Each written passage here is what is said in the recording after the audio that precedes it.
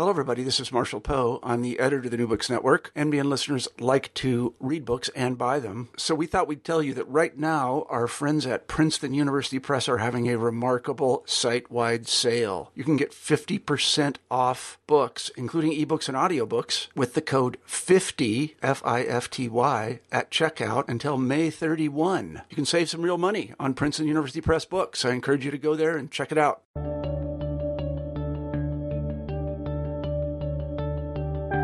Welcome back to New Books in History. My name is Isabel Moore, and I'm a host on the channel. Today my conversation is with Emily Hobson, an assistant professor of history and of gender, race, and identity at University of Nevada, Reno, and a scholar activist. Today we're talking about her book, Lavender and Red, Liberation and Solidarity in the Gay and Lesbian Left, published by University of California Press in 2016. In the book, Hobson examines gay, lesbian, and queer radicalism from the late 1960s through the end of the Cold War in the San Francisco Bay Area. Hello, everybody, and welcome back to New Books in History. I'm Isabel Moore, one of the hosts of the channel, and today we'll be talking to Emily Hobson about her book, Lavender and Red, Liberation and Solidarity in the Gay and Lesbian Left. Emily Hobson, welcome to the show. Thank you so much. It's great to be here. Emily, I wonder if you could start by just telling us a little bit about your background, personal and academic, and how you became interested in the study of history. Sure. So my interest in history, and especially in social movement history, began when I was pretty young. I often date it to watching Eyes on the Prize as a child, including with my parents, and that we watched it together, and they would pause and talk about their reactions at the time, and I could see their emotional reactions to the history being recounted.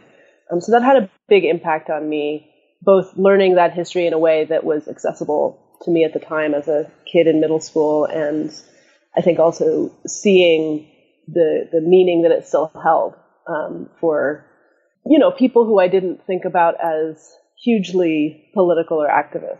So that kind of sparked my interest from a young age. So then I brought that interest definitely into college, into the activism I was getting involved in college.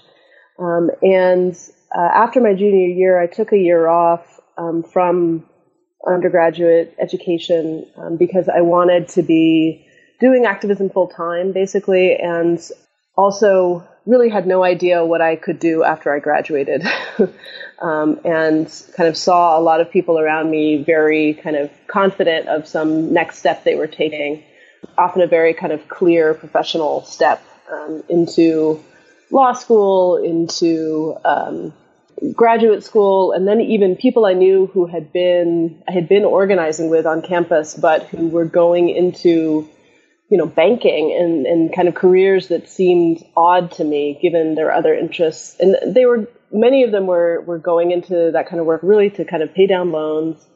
And because it was a clear path, like they could sort of clearly take it. So I took a year off after my junior year because I didn't want to just go into something kind of already predetermined. I didn't think I wanted to go straight into graduate school, even though that was the clearest thing I could imagine myself doing, maybe eventually becoming a professor.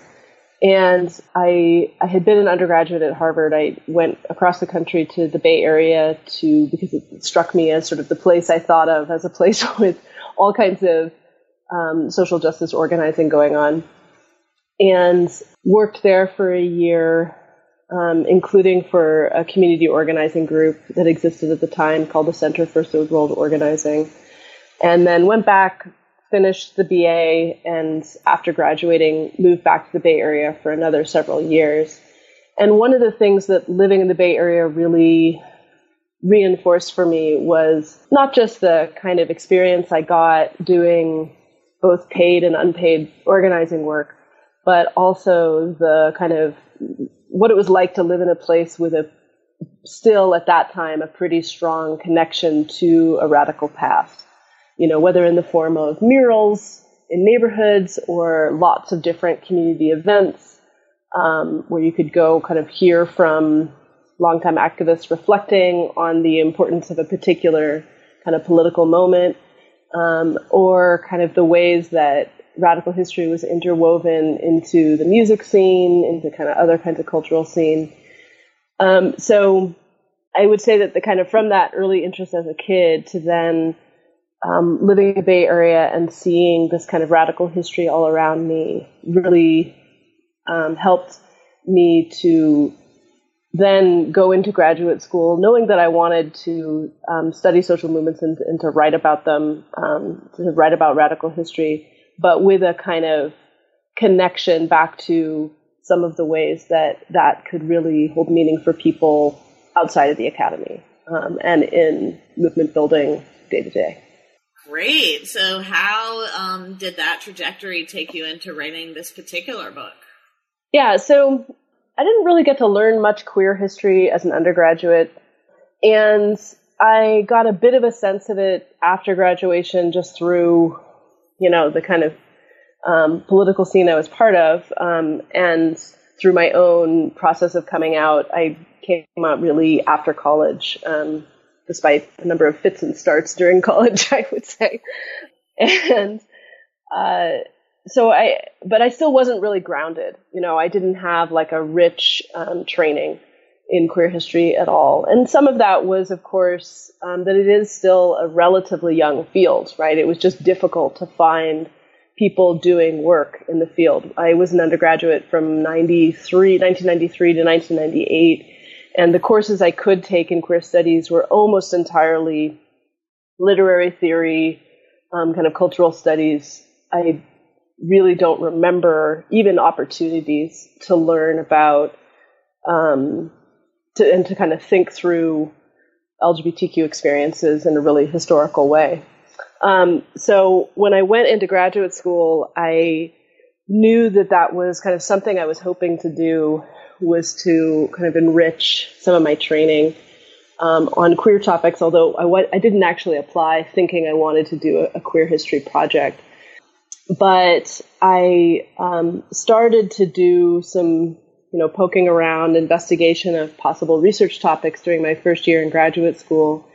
And one of the things I was doing was I developed a directed reading with David Rahman, who became one of my committee members, on archives and primary sources from the kind of height of the emergence of gay liberation.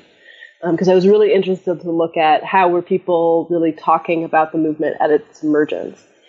And one of the things I noticed was just how incredibly multi-issue a lot of the politics was, but that wasn't yet reflected in some of the scholarship on the period.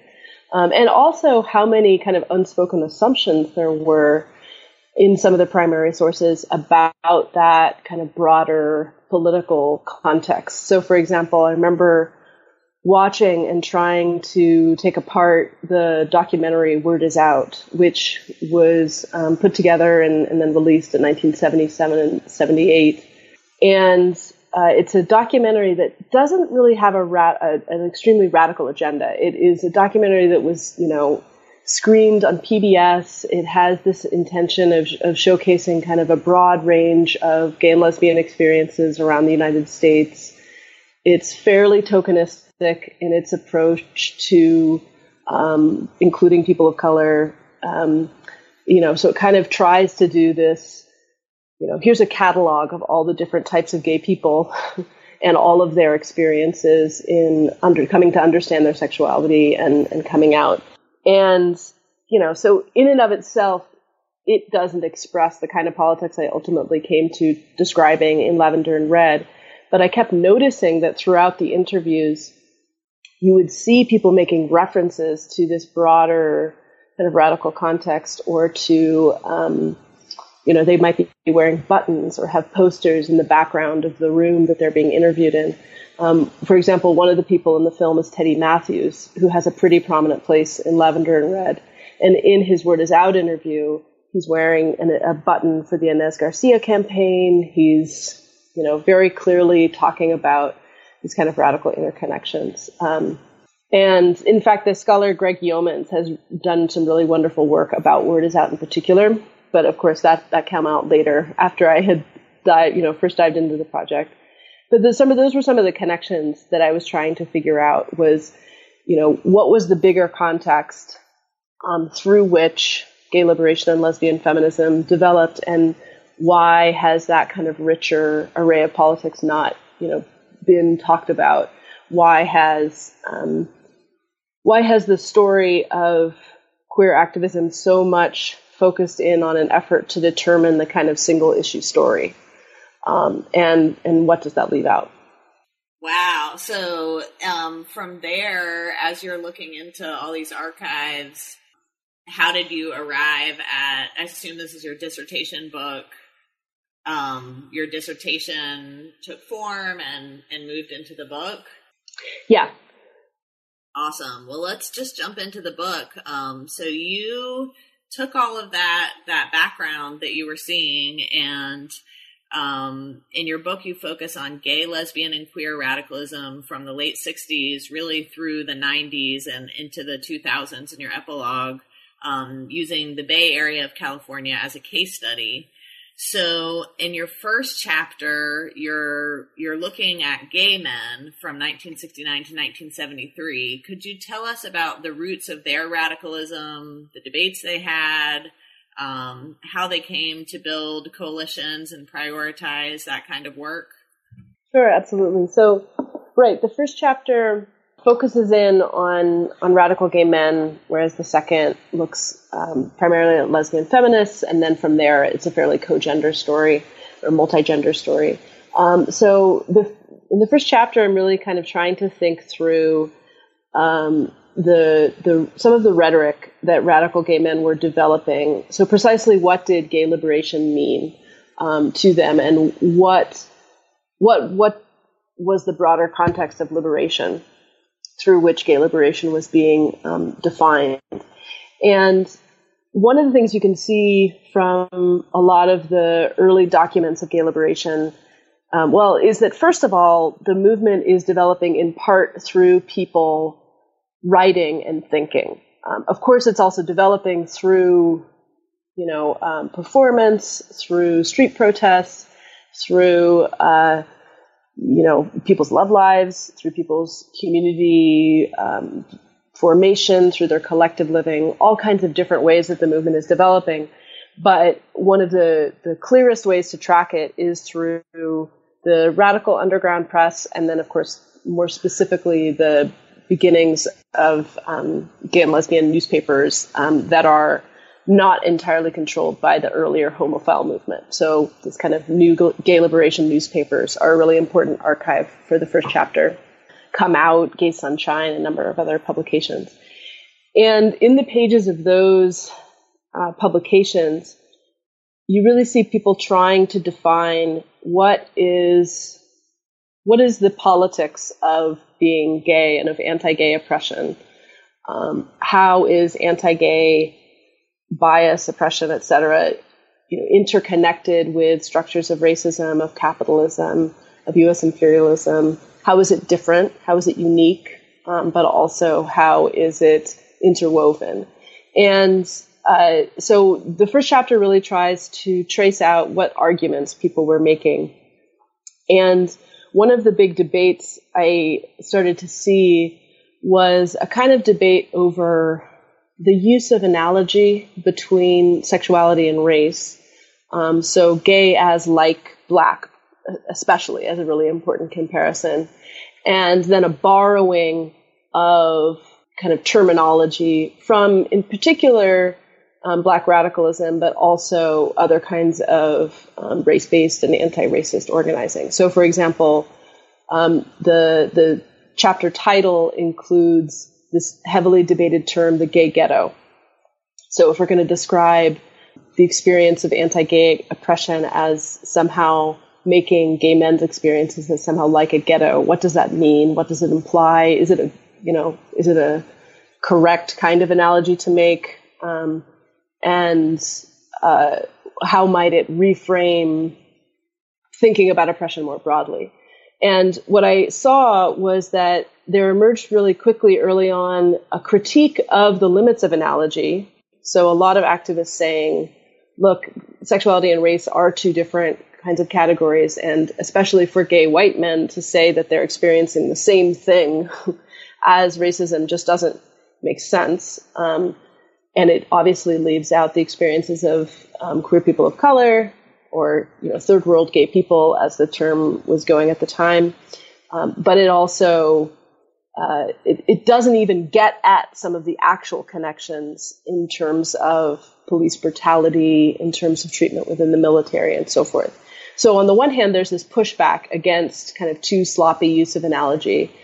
But on the other hand, there's an effort to say that, okay, although the analogy is flawed, there are these kinds of interconnections through things like experiences of the police, and that if we start to look at how anti-gay oppression isn't just localized within a particular neighborhood, then we kind of see how there's a form of alienation that people are experiencing, a kind of isolation from one another as well as from kind of mainstream society. And so I could sort of see the ways that people were using a language of really of kind of geographic scale to think about how anti-gay structures were really kind of operating at the level of people's individual bodies, and therefore how gay liberation was starting to articulate how men might remake their own gender expression, along with opposing the Vietnam War, standing in solidarity with Black Power, and so forth. So it's a complex argument in that first chapter, but it is kind of trying to think through the types of comparisons that people are making and how it is that they're beginning to conceptualize gayness as connected to, although different from, other structures of oppression. Wonderful. And you do some similar work in your next chapter on lesbian feminism and their philosophy of collective defense. Could you tell us about what you found when you looked at lesbian feminists during an overlapping time period? Yeah, absolutely. So this was a really fun chapter to start to figure out and think through. And chapter 2 uses this concept that it's my own, but it, I think, emerges very much out of and kind of resonates with lesbian feminist language at the time, which is this concept of collective defense. Something a little bit different than a very personal notion of self-defense, and something that kind of points to the idea of lesbian feminist community as a site of protection and resistance to state violence and state power.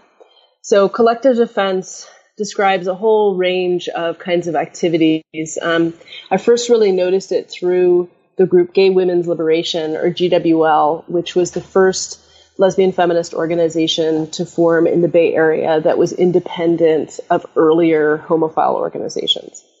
And GWL included the participation of Judy Grahn, Pat Parker, a number of other women, but Judy Grahn and Pat Parker are among the sort of two of the best known members within it, two really important poets, of course.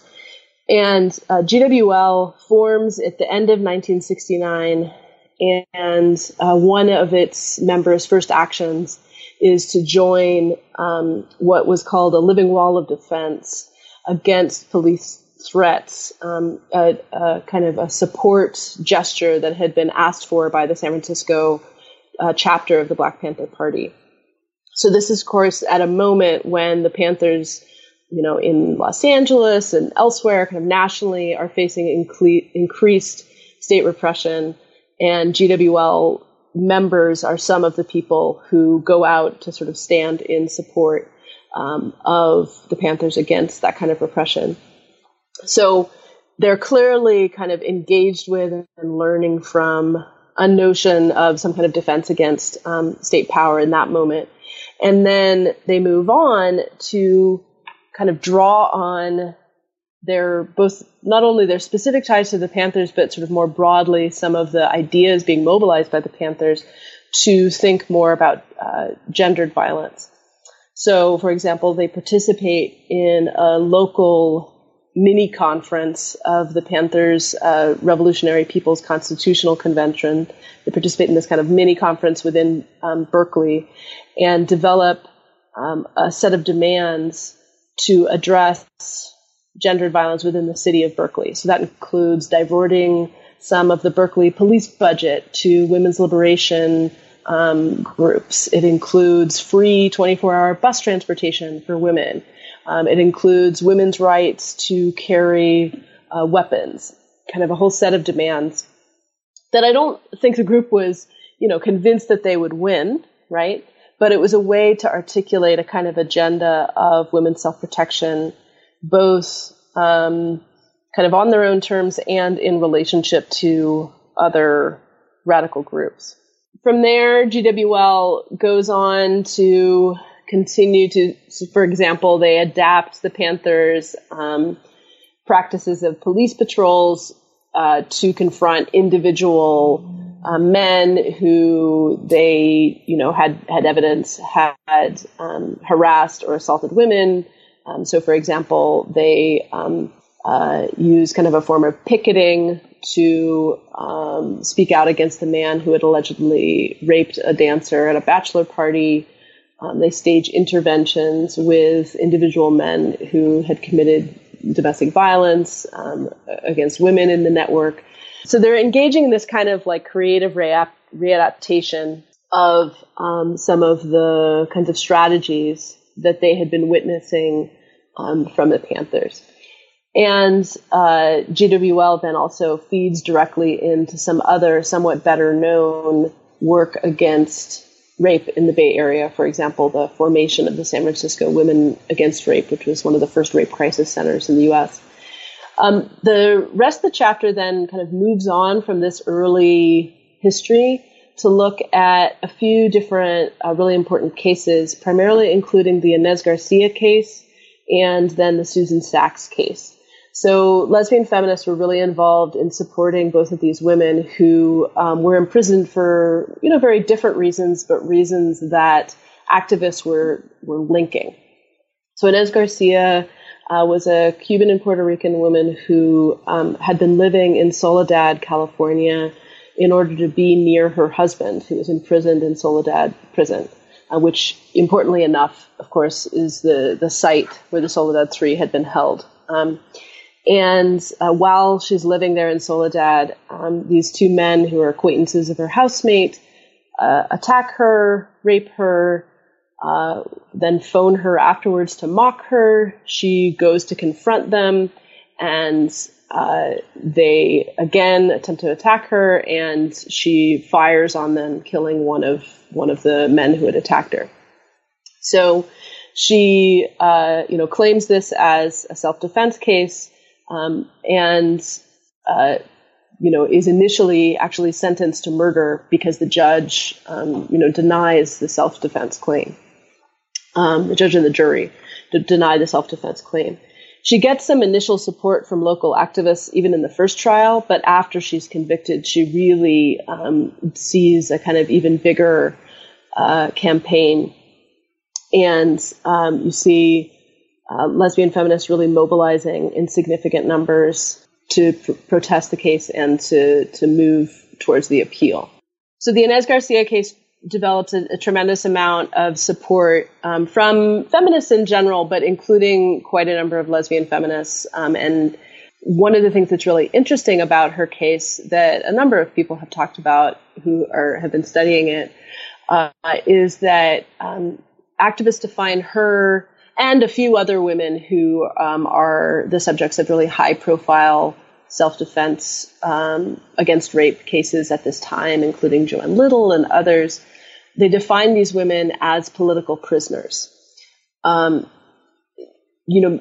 Because their right to bodily autonomy has been denied through their convictions or through the possible conviction that they may be facing, depending on the circumstances of each case.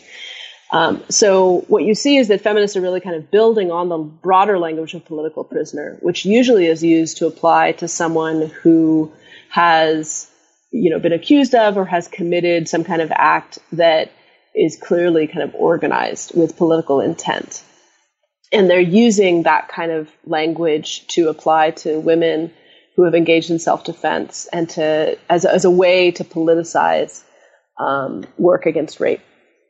So the Inez Garcia case is a really important sort of moment of mobilization for a lot of lesbian feminists in the Bay Area, although I also really try to look at some of the fissures that emerge in the campaign along lines of race, that it is also a site where you have primarily a network of white lesbian feminists working to support Garcia, but not necessarily kind of drawing in or drawing strong connections to women of color who are organizing or other people of color who are organizing around her case. So I use that kind of as an example to look at the ongoing significance of collective defense, but also some of the tensions that are emerging around the organizing. And then the third example in the chapter looks at Susan Sachs, whose case was happening simultaneously with Garcia's. And Susan Sachs was a white woman, and by the time her defense case came up as a public rallying cry, also identified as a lesbian, Sachs had been involved in a group in 1970 that had stolen some National Guard documents to reveal the extent of federal repression of anti-war activity, and then also had participated in a bank robbery that was intended to fund the Panthers, but during which one of the members of the group, a man in the group, wound up killing a Boston police officer. So after the course of that event, Sachs and Catherine Ann Power, her associate, went underground, and what became really significant was that they lived for about 5 years underground, mostly in lesbian feminist community. So, that was how they were able to protect themselves and evade state repression. Sachs eventually surrendered herself for arrest, in part because grand juries and other forms of, state agents were really coming after lesbian feminist communities because they had begun to figure out that this was where Sachs was hiding out. So Sachs surrenders herself for arrest, but in her arrest statement says that she's a lesbian, that she's a feminist, and says that the love that I share with my sisters is a more powerful weapon than any the state can bring to bear against us. So Sachs herself kind of defines lesbian feminist community and even eroticism or erotic links as a form of resistance to state repression. Great. So let's look at from there. That takes us through all of this rich, complex stuff happening in the early 70s. And after looking at the lesbian feminists, you begin to profile gay organizing in the mid-70s, which is usually thought of as a time towards a more liberal analysis. But you found something different. Could you tell us about what happened during that period and how you made sense of it? Sure. Yeah. So this was a really interesting moment to look at because, as you say, the general account of gay and lesbian politics in the 1970s is this, very radical beginnings that diminish and that move in directions of either continued radicalism, but with very separatist undertones or very separatist kinds of cultural dimensions, or somewhat more coalitional but very liberal legal and rights-based agenda. And what I found was that while those two currents did exist, the sort of more separatist radicalism and more liberal kind of rights-based work, that there was also this other alternative that many, many gay and lesbian radicals were forming, that was really the moment, as I was researching that, was when I really began to identify that over the course of a couple decades, you could describe a gay and lesbian left. So Among gay men, what I started to see was that many of the same radicals who I kind of trace in the first chapter, who had initially I traced mostly through their kinds of debates with one another, by about 1973, 74, certainly 1975, they are beginning to form new organizations that, for example, borrow a lot from emerging socialist feminist models among women, that are looking to confront new sites, or not new sites of U.S. empire, but sites of U.S. empire that are growing increasing attention as the war in Vietnam draws down. They are starting to think more and more about how gay men are very specifically affected by kind of gender divisions in the economy. So they draw on socialist feminist thought to think about gay men's experiences of discrimination on the job, their kind of concentration in relatively low income service jobs like as waiters and hairdressers, their discrimination on the job if they appear too effeminate, these kinds of problems. They begin to make inroads in forming some alliances with organized labor, particularly in the Bay Area. It takes a little longer nationally, of course, but there's really important work that starts to be done through kinds of solidarity campaigns on the Coors Beer boycott, on the farm workers boycott, and other campaigns. And they also begin then to translate some of those investments, those political investments, to a much broader and growing network of gay men's community that's itself, of course, growing in the Bay Area simply because of the kind of reputation of the Bay Area as a site of gay and lesbian community. So, gay and lesbian community more broadly is growing in the Bay Area, and the gay and lesbian left is growing and speaking to that broader community.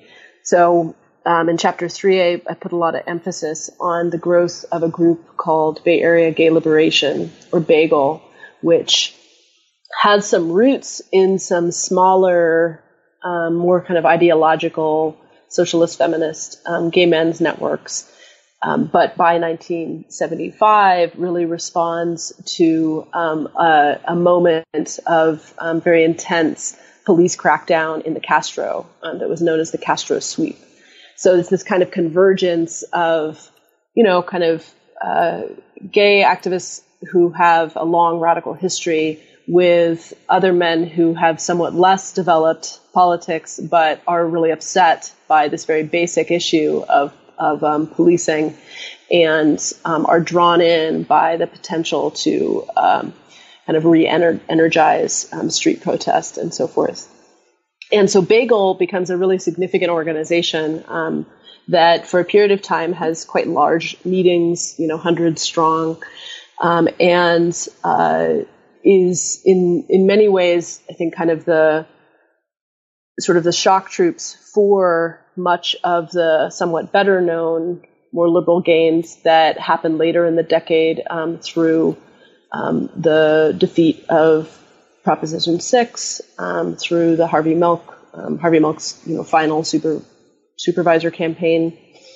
And so I try to kind of really lift out how BAGEL and a number of other groups that it worked with, including the Third World Gay Caucus and others, really kind of created this potential for mass mobilization in the San Francisco Bay Area across the latter half of the 1970s. And I think I'll stop there. Yeah.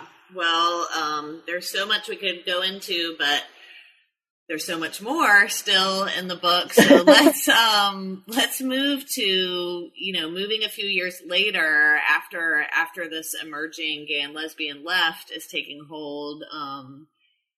You turn to a little known facet of lesbian and gay activism in the late 70s and early 80s, which is the transnational solidarity with Nicaragua. So Can you tell us about the work that these activists were engaged in and why you found it to be so key to understanding what you were looking at?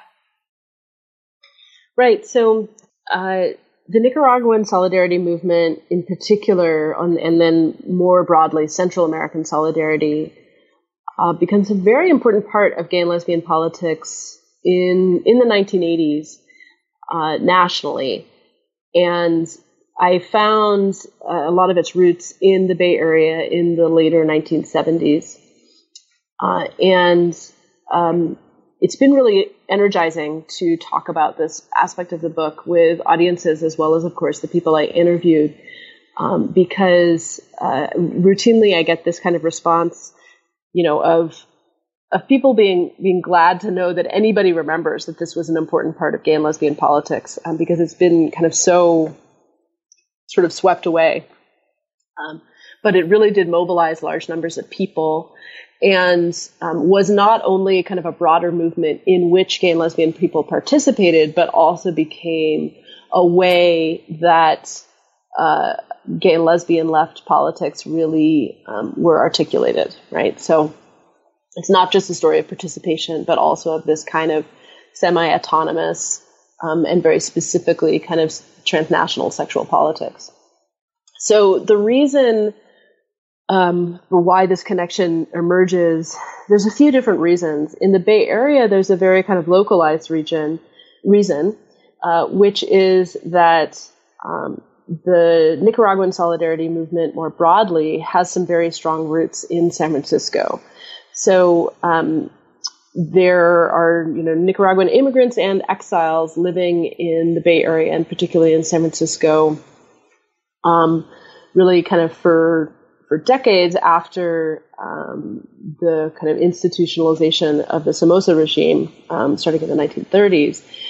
But that community really grows by the early 1970s as the FSLN, or the Sandinista movement, is really developing in Nicaragua and in Mexico, and with some footholds in Cuba and kind of across the Americas. Because, of course, one of the things that's happening with the Sandinista movement is people aren't just organizing in Nicaragua, they're also leaving Nicaragua because they are persecuted as radicals there. And they are, living for a period of time outside the country in order to kind of stay alive and in order to network with one another. So, there's a few different people who are really important in this, who lots of other people have talked about, but who show up as significant in my story simply because of their local connections. Roberto Vargas is a Nicaraguan who kind of gets connected to solidarity work while having grown up in part in San Francisco, and a number of other people. And they're mostly localized in the San Francisco Mission District, which is also by the 1970s becoming, an important site of, in particular, lesbian community, and it's right next door to the Castro. So there's this very kind of neighborhood-based roots of transnational solidarity work that's going on. And this is also happening at a moment when many, many gay and lesbian activists are attempting to confront issues of racism and segregation within queer community. So, groups like Bagel have been confronting practices of racism in gay bars. People connected to the Inez Garcia campaign have been trying to address kind of fissures around race in those campaigns. And as Nicaraguan solidarity develops as this kind of localized, neighborhood-based, what another scholar, Carrie Cordova, calls barrio transnationalism, Nicaraguan solidarity and supporting it becomes a way to express one's, allegiances and solidarity with kind of other issues and really just one's neighbors, right? So that's one of the key reasons that Nicaraguan solidarity becomes so important in the Bay Area, is just how localized it is. Another reason is that, especially after 1981, once Reagan comes in, the new right globally is going after, certainly going after gay and lesbian people, but also Reagan, of course, is supporting the Contras and trying to unseat the Sandinistas from power. So there's this kind of common enemy argument. And then the third reason is that the Sandinistas themselves have come into power in 1979 with really prominent existence of women leaders in the revolution, both in the military takeover and then in the government once they're in power after 79.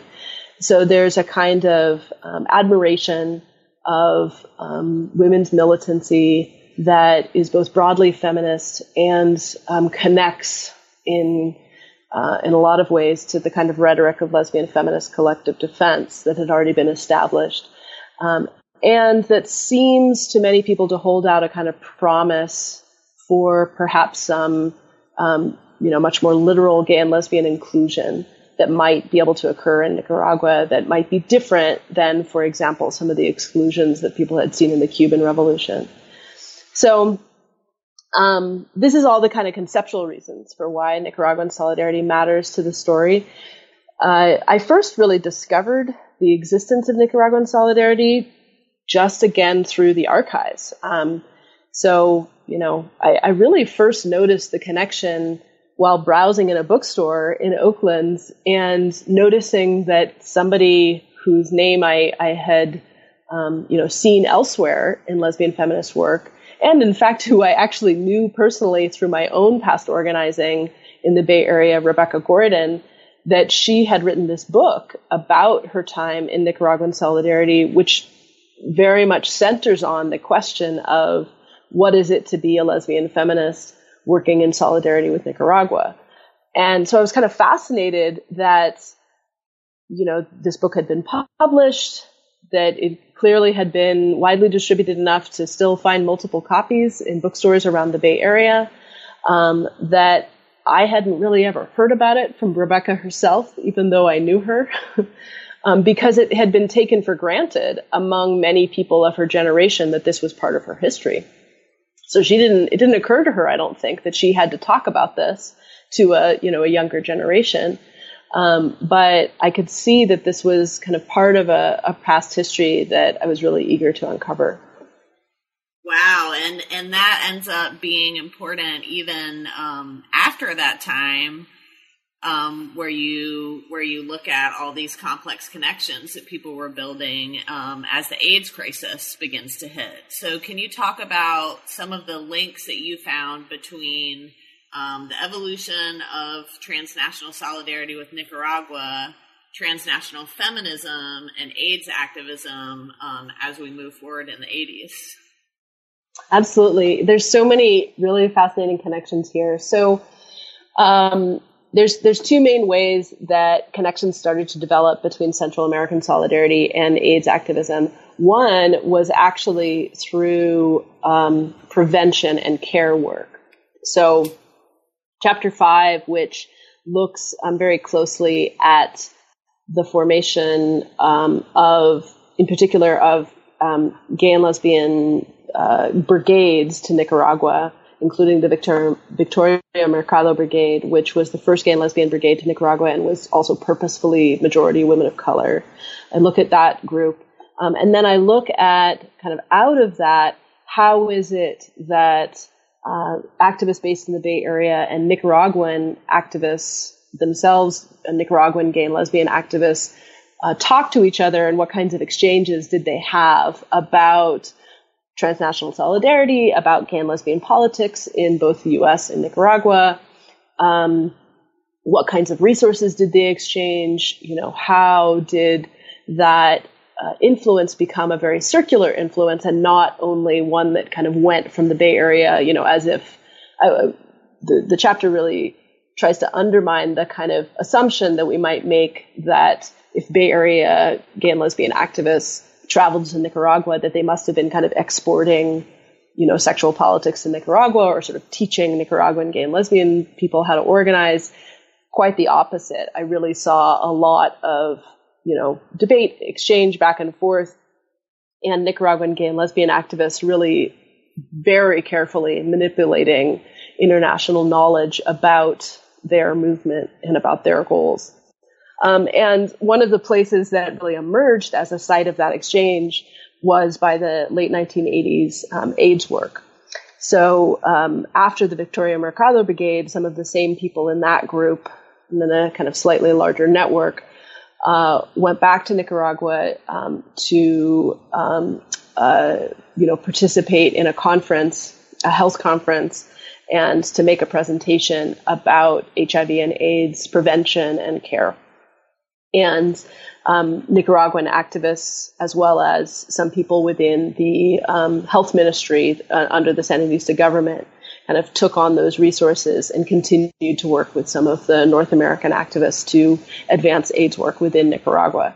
So that was kind of one aspect of the story, was, not so much the story of street protest around AIDS, but really the kind of, sort of community health model of activism. But this other side of the story I found was about street protest, and was the kind of ways that people took skills and lessons from anti-intervention civil disobedience work directly into the formation of direct action against the AIDS epidemic. So usually we tell the story of AIDS direct action just start to finish through ACT UP. So we sort of assumed that the first group to engage in street protest around AIDS was ACT UP, starting in March 1987 in New York City. But what I found was that there are actually two organizations in San Francisco that began that kind of protest about 6 months before ACT UP initiated its work in New York, Citizens for Medical Justice and the AIDS Action Pledge. And both of those groups basically took individuals as well as tactics directly out of Central American solidarity protest organizations, including an anti-intervention group called the Pledge of Resistance. So just even the language of a pledge, the idea that individual people would pledge to engage in protest and civil disobedience against a key problem, was borrowed from Pledge of Resistance over into the AIDS Action Pledge. And in San Francisco, the AIDS Action Pledge continued to be active for about another year before it morphed into calling itself ACT UP San Francisco. So I trace out how that kind of anti-militarist politics shaped local organizing. For example, shaped the popularity of slogans like "Money for AIDS, Not War," shaped the kinds of networks that people could call on if they were going to mobilize for a major protest, whether a Central America protest or an AIDS protest, shaped the ways that people thought about, using the idea of using kind of military funding and converting it into funding on the AIDS epidemic, which also then allowed them to rethink AIDS from a kind of framework of pathology or disease to a framework of public health needs. And so I tried to chase out that history. And one of the things that I think is also really significant is that those same connections also show up in 1987 in the March on Washington for Lesbian and Gay Rights, which is the second March on Washington for Lesbian and Gay Rights, right, immediately after the one that had happened in 1979. That march, 2 days after the march, people organized a massive civil disobedience at the Supreme Court that protested both the recent Supreme Court Bowers decision, maintaining laws against sodomy, and protested federal inaction on the AIDS epidemic. And the handbook for that Supreme Court civil disobedience, which was really just the second largest mass civil disobedience and mass arrests in the Capitol, second only to a Vietnam War protest in 1971, the handbook really cites all the history that I had uncovered, right? So it talks about gays and lesbians in Central America, gays and lesbians in the anti-nuclear movement. How is it that we know how to commit civil disobedience? The people of color in the gay and lesbian movement, right? How is it that we know how to think through, or how is it that we're attempting to think through issues around race and ethnicity in relationship to sexual identity and sexual politics? So the handbook really emerged for me as a key archive of that chapter, that it really encapsulated the power of people's awareness of radical history as something that could motivate them in that particular moment. Wow, so much there. It's exciting. So We're in the 90s, and there's so much more we could do, but let's move into where you take us from the 90s to the present with all of this groundwork that you found in the Bay Area. You turn to looking at LGBTQ radicalism sort of nationally from the 90s to the present and some of the shifts that were happening that were related to that. Could you share what you see as the major developments during that time? Sure. Well, and the bulk of the action of the book ends about 1991.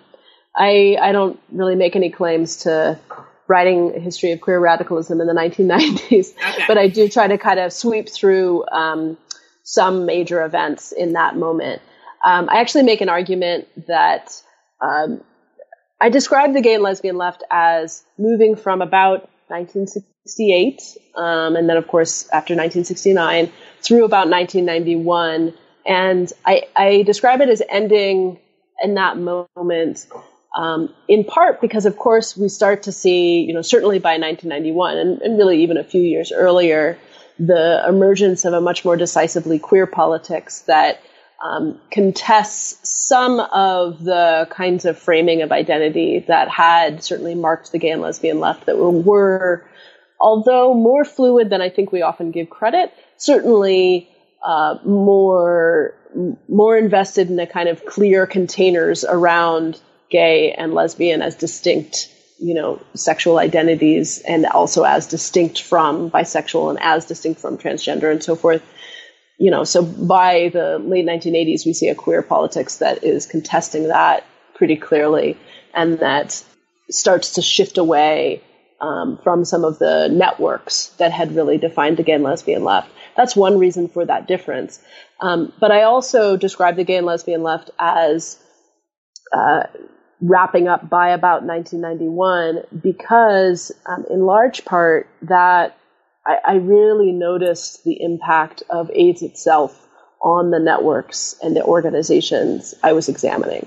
That just as growing numbers of activists themselves died, that, of course, groups changed, their membership changed, their rhetoric changed, and this kind of passing down of that generation's radical history really was arrested by the epidemic itself. So I mark that as a break for a couple different reasons. The shift in kind of language around sexuality itself, the impact of AIDS, and of course the end of the Cold War, which also dramatically alters the meanings of the left and leaves, I think, a lot of people kind of adrift as they figure out, what is the sort of unifying politics in the aftermath of the Cold War for progressive and left people. So some of the things that then happen after that I kind of speed my way through in the epilogue include, for example, the really decisive shift towards and kind of, mainstream rise of the fight for gay and lesbian inclusion in the military, which gay and lesbian leftists had never really been invested in, had really opposed. They had come out directly out of anti-war and anti-militarist organizing and were not interested in advocating for military inclusion. But of course, that was a goal that did draw in a fair number of people who didn't have connections to a broader left politics. So I trace out how that became a moment of real kind of disappointment for the gay and lesbian left, and how a kind of, alternate form of queer radicalism continued to exist, right, although be under-recognized across the 1990s and through the 2000s and, of course, through to today. But I really try to name the past few years as a moment of resurgence of queer radicalism. Certainly nothing really went away over the past couple decades since the early 1990s, but I have noticed quite a bit more upsurge in investments in a radical queer critique through all kinds of things, Palestinian solidarity, through the really strong growth of trans immigrant organizing and trans of color organizing, and also through the ways, in particular, I really name in the epilogue the growth of Black Lives Matter as a formation in which there are not only many, very much self-identified queer leaders, right? Elisa Garza, Patrisse Cullors, and many members in BYP 100, but also the ways that Black Lives Matter really has issued such a sharp challenge to a kind of politics of kind of normative gender, of kind of normative respectability in how people ought to interact with police, of sort of normative respectability in terms of what kinds of targets of violence ought to be named as worthy of defense, right?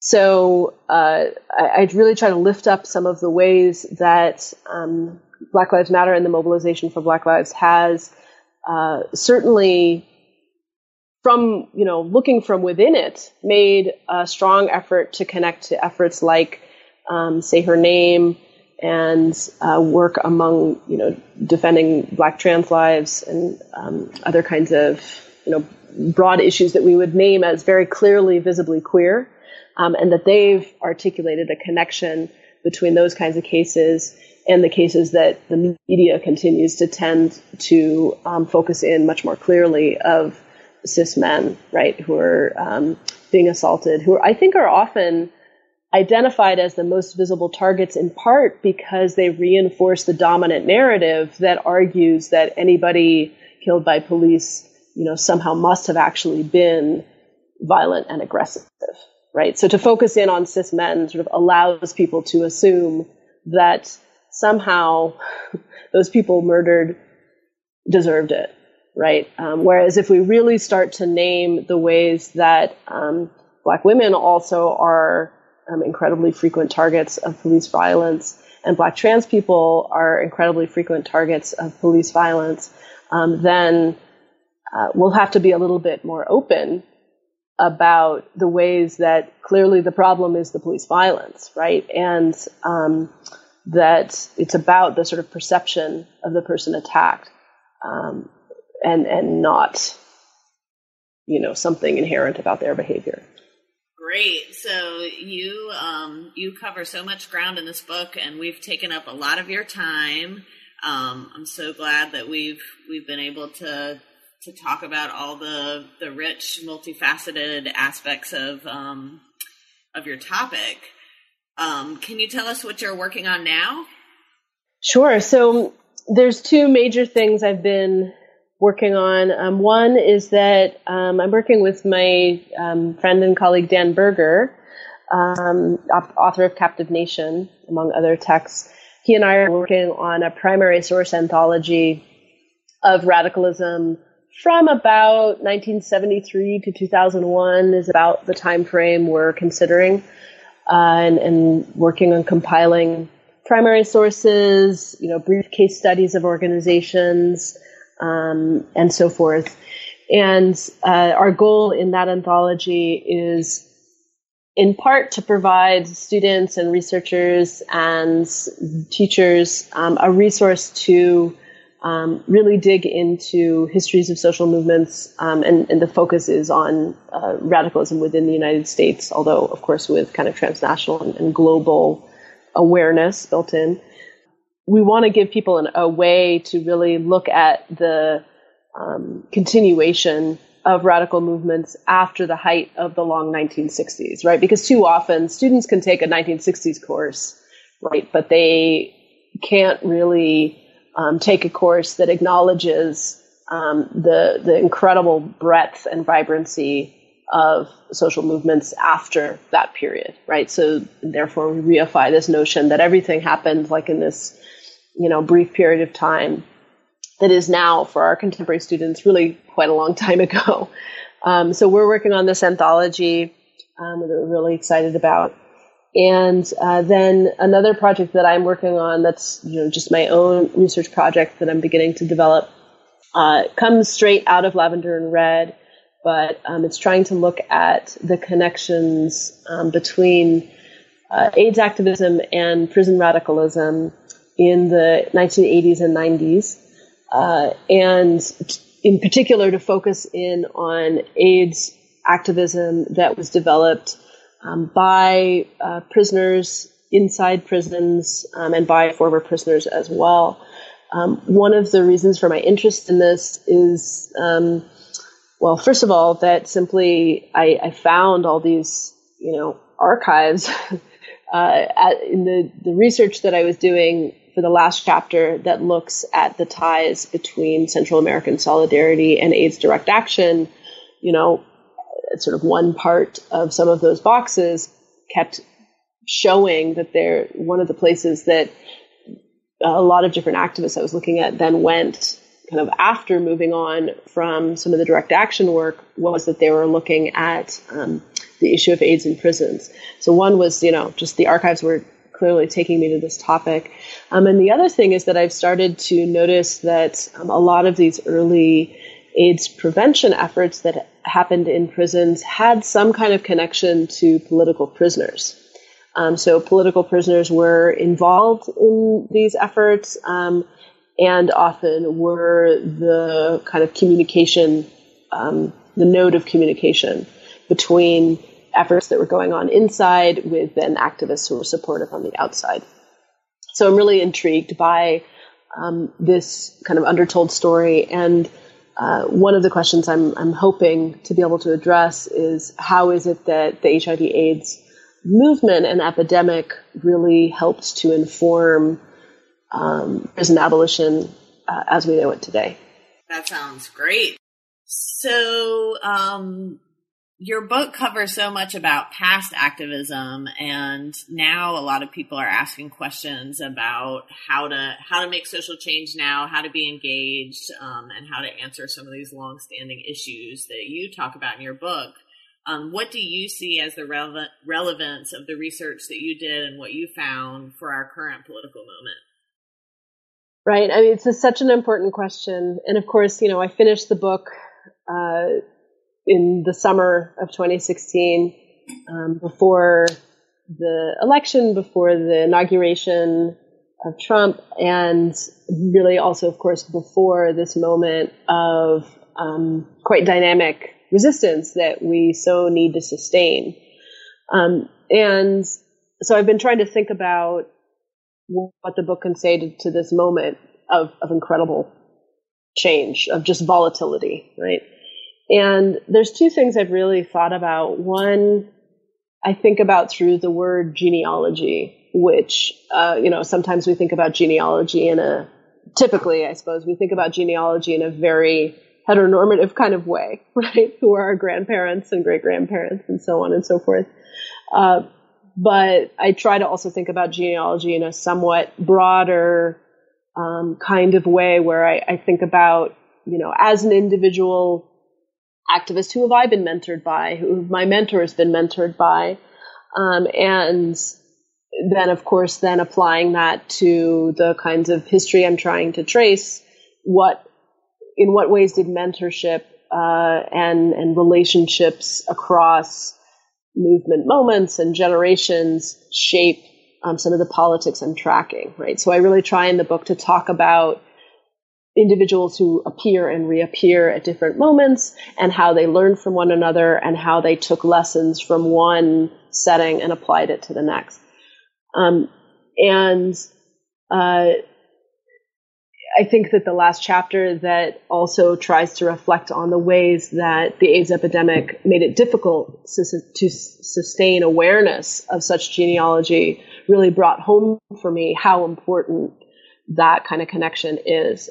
So I think one really broad lesson is that it can be very helpful to us to know what has come before, what kinds of tactics have been used, and that just because a movement did not, ultimately transform the world in some absolute way doesn't mean that it didn't win some very important victories and also develop some very important tactics, lessons, and so forth. So I'm a real big believer in the power of connecting with each other across kind of movement generations, whether those are literal generations of age or simply of kind of historical moment. and of trying to trace out genealogies so that we know kind of where we have come from, both for better and for worse. And then the other really big concept, I mean, of course, solidarity is a really important keyword to my book, and I really tried to argue that solidarity and liberation are formed through each other. But I've also been thinking a lot about how solidarity might be different than just the notion of alliance. So we often hear a lot about, calling on people to be allies, right? Or when I, first got a job at my institution, University of Nevada, Reno, I could put a sticker on my door that said I was an ally, a queer ally, right? And I've never put that sticker on my door because I'm not a queer ally. I'm just queer. And I'd rather put things on my door that make that apparent, than to decide that the only way that I can claim some kind of politics of support is through this language of alliance that I think in some ways, right, allows the person claiming it to kind of remove themselves from the identity. I've seen lots of that in some of the language around alliance that tends to reinforce the notion of a kind of separation between the person who claims themselves as ally and the thing that they are in alliance to. And I think solidarity is different. I think solidarity encourages us to see our interests as interconnected, to see us a little bit more in one another, even while also acknowledging differences. There's a framing from Sarah Ahmed that I really love about solidarity that, it allows us to recognize that we don't live in the same bodies, we don't have the same feelings, but we do live on common ground, right? And that it is this thing that is constantly, being, we're never quite getting there, right? It's something that we aspire towards, but it really only gains power by us constantly sort of questioning whether we have achieved it and constantly sort of self-critiquing it. So I try to think about solidarity in that kind of a way as not the same as alliance and as something that allows us to really kind of see ourselves in one another. And that, I think, is something that I have felt quite a bit of hope for in this moment. I keep waiting with bated breath for LGBTQ politics to be decisively divided from, opposition to the Muslim ban and so forth. And so far, I haven't seen that happen. So far, I have seen queer folks, both, Muslim and then certainly non-Muslim, really standing up and saying, we know that we have the same opposition right now, and that might allow us to, reject the kind of language that would divide us from one another. It's a little bit easier when you have such a clear enemy like the Trump administration, but my hope is always that in these moments of a really clear enemy that we can take some lessons from that will then sustain us later at moments when the division might seem easier to allow. Great. Well, thank you so much for drawing out those lessons. Emily, you've been very generous with your time. Thank you for discussing your book with us today. And thank you to our listeners for tuning in to another edition of New Books in History. This is your host, Isabel Moore.